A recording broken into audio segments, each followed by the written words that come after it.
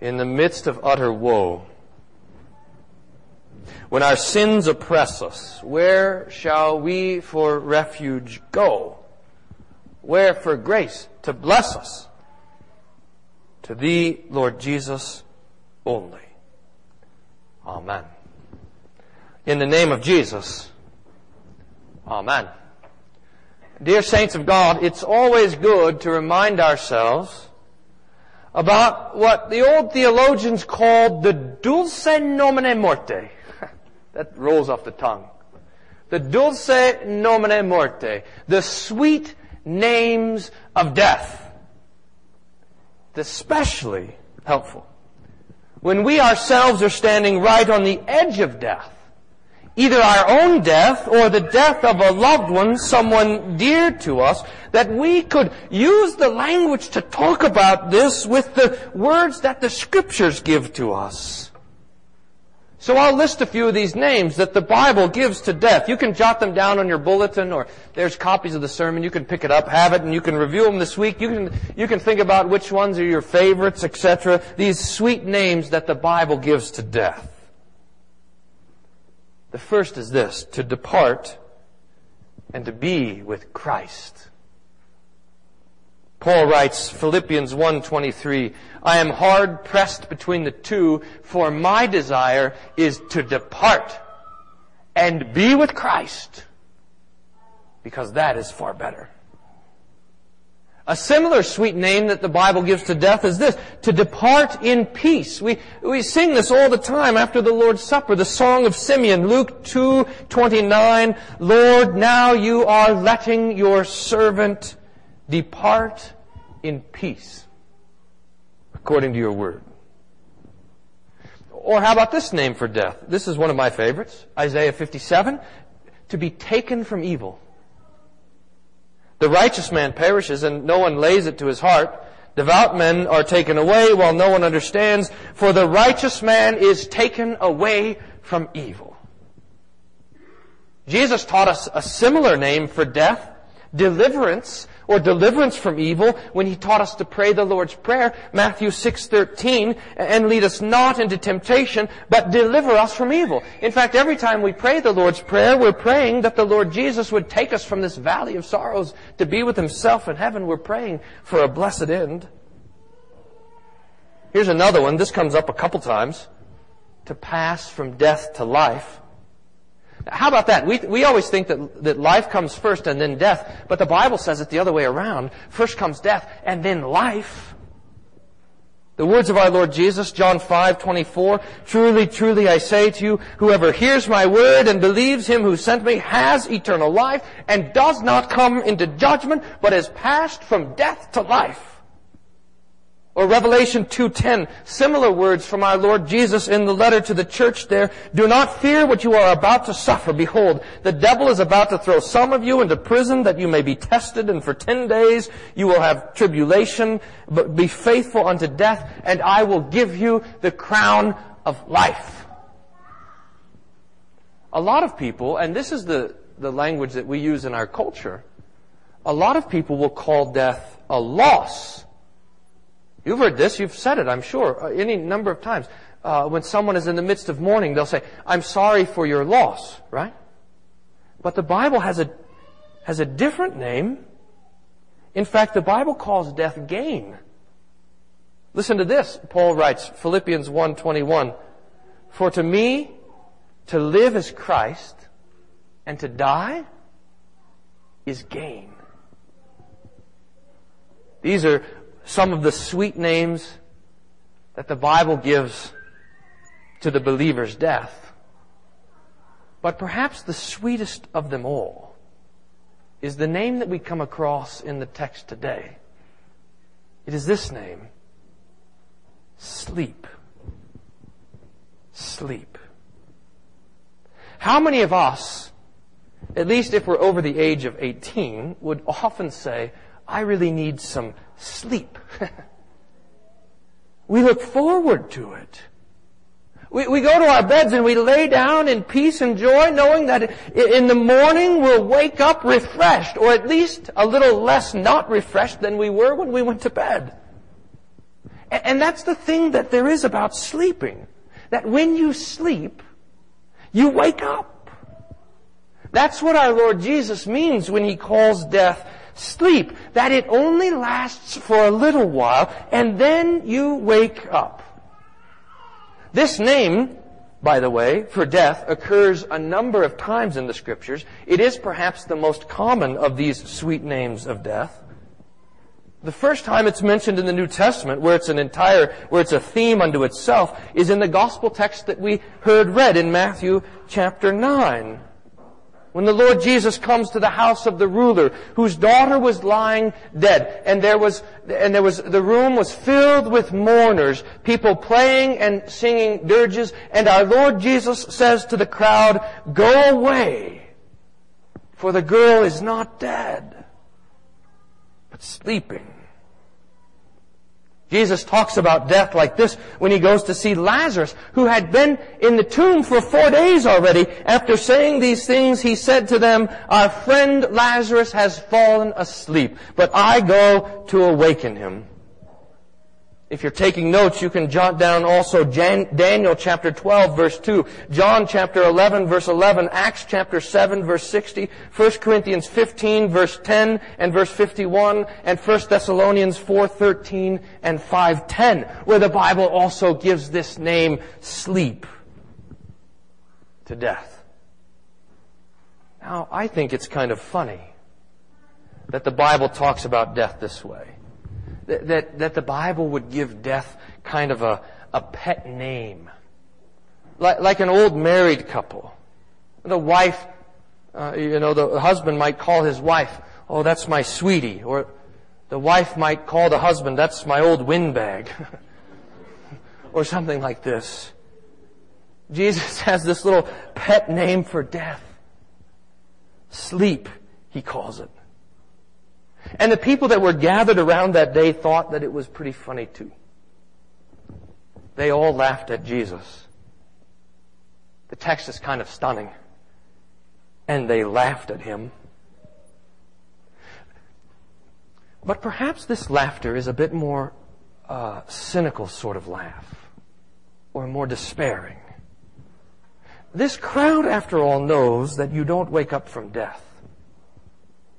They know that dead is dead. Dust to dust. Ashes to ashes. In fact, I would suspect that the laughter that they have towards Jesus is growing out of something much, much deeper. Thousands of years of the human experience, from the ancient garden until then, every person who had lived, had died, or was in the process of dying. They knew, as we know, that death is a relentless pursuer, that the grave is a tireless tyrant that tracks us down. When we read through the pages of the Old Testament, just open and read through any of them, we read about saint after saint that feared God and loved God and trusted God and died. Adam died. Eve died. Abraham died. Isaac and Jacob and his 12 boys all died. Moses and Aaron and Gideon and David and Elijah and Isaiah and Ezra all dead. And now we have it before us, not just in our own history, but in our own lives. We all know this seriousness and the finality of death. Last week, right here at the altar, we read the names of all the dear saints from our little congregation that died in this past year. And none of us knows if we're going to be on that list next year. We have all tasted the bitterness of death. We have all felt the finality of a funeral service. We have all known the enduring loneliness that the death of a loved one brings. We know this. Everyone who's a human being knows this. And here comes Jesus right into the midst of this. Right into the midst of this mourning family and this mourning village where this little girl is lying in state, being prepared for her burial. And He says, if you can believe it, that she's sleeping. The gall! You would have laughed too at Jesus, because when someone says something that's so offensive and so ridiculous and so completely inappropriate and wrong, that's the only thing you can do. You can laugh at them. Sleeping? The man's crazy. He doesn't know what he's talking about. Get him out of here. He has no idea what it means to be a human being, to be a family, and to be a friend, to mourn. But death for Jesus is also no laughing matter.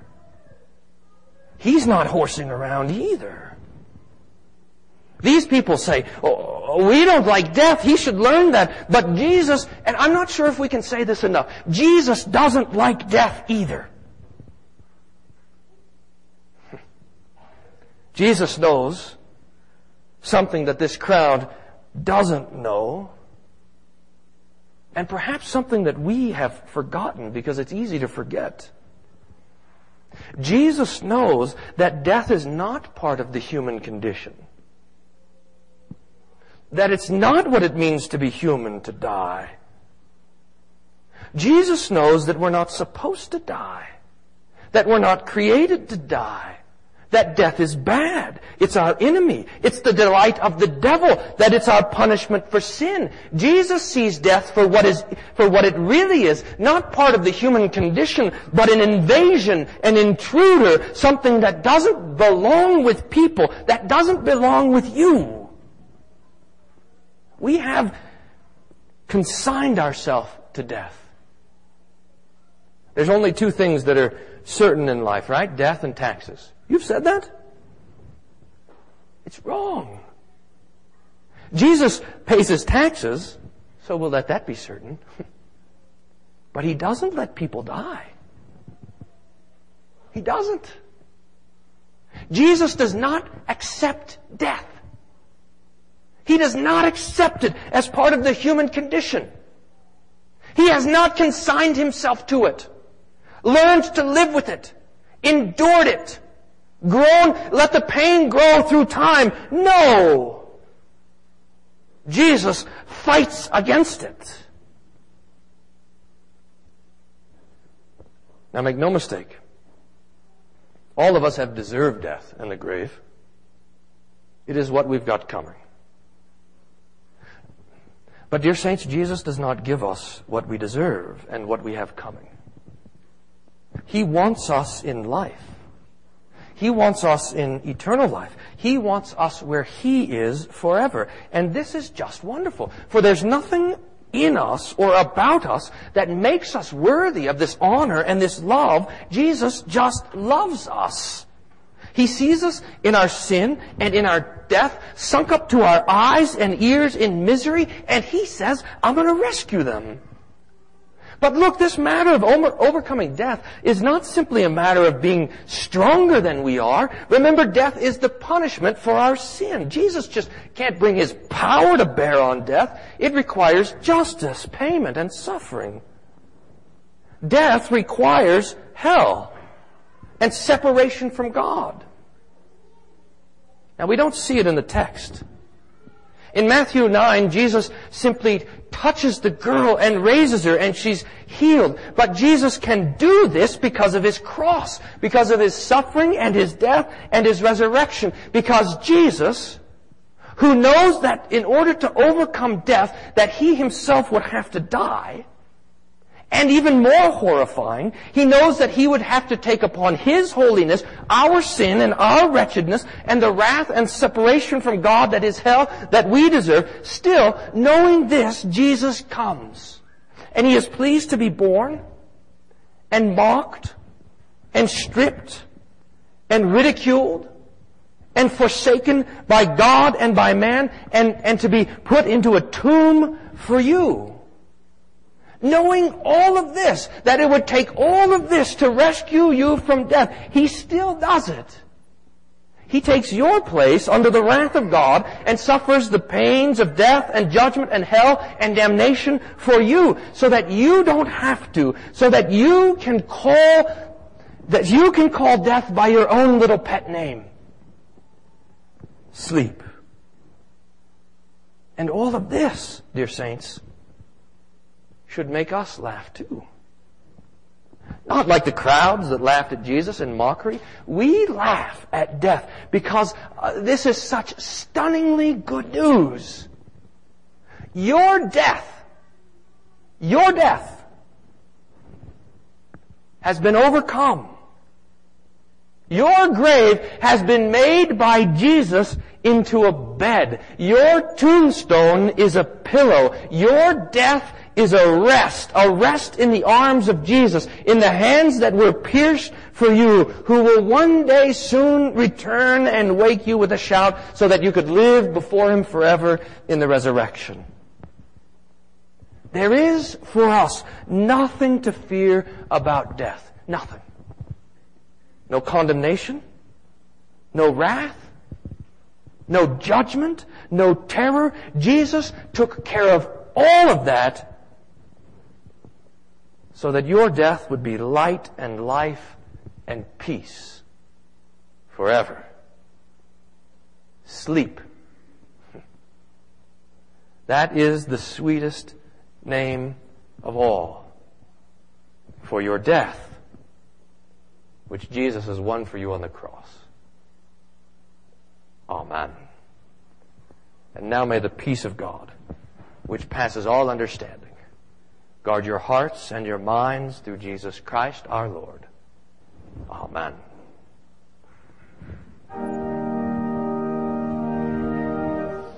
Create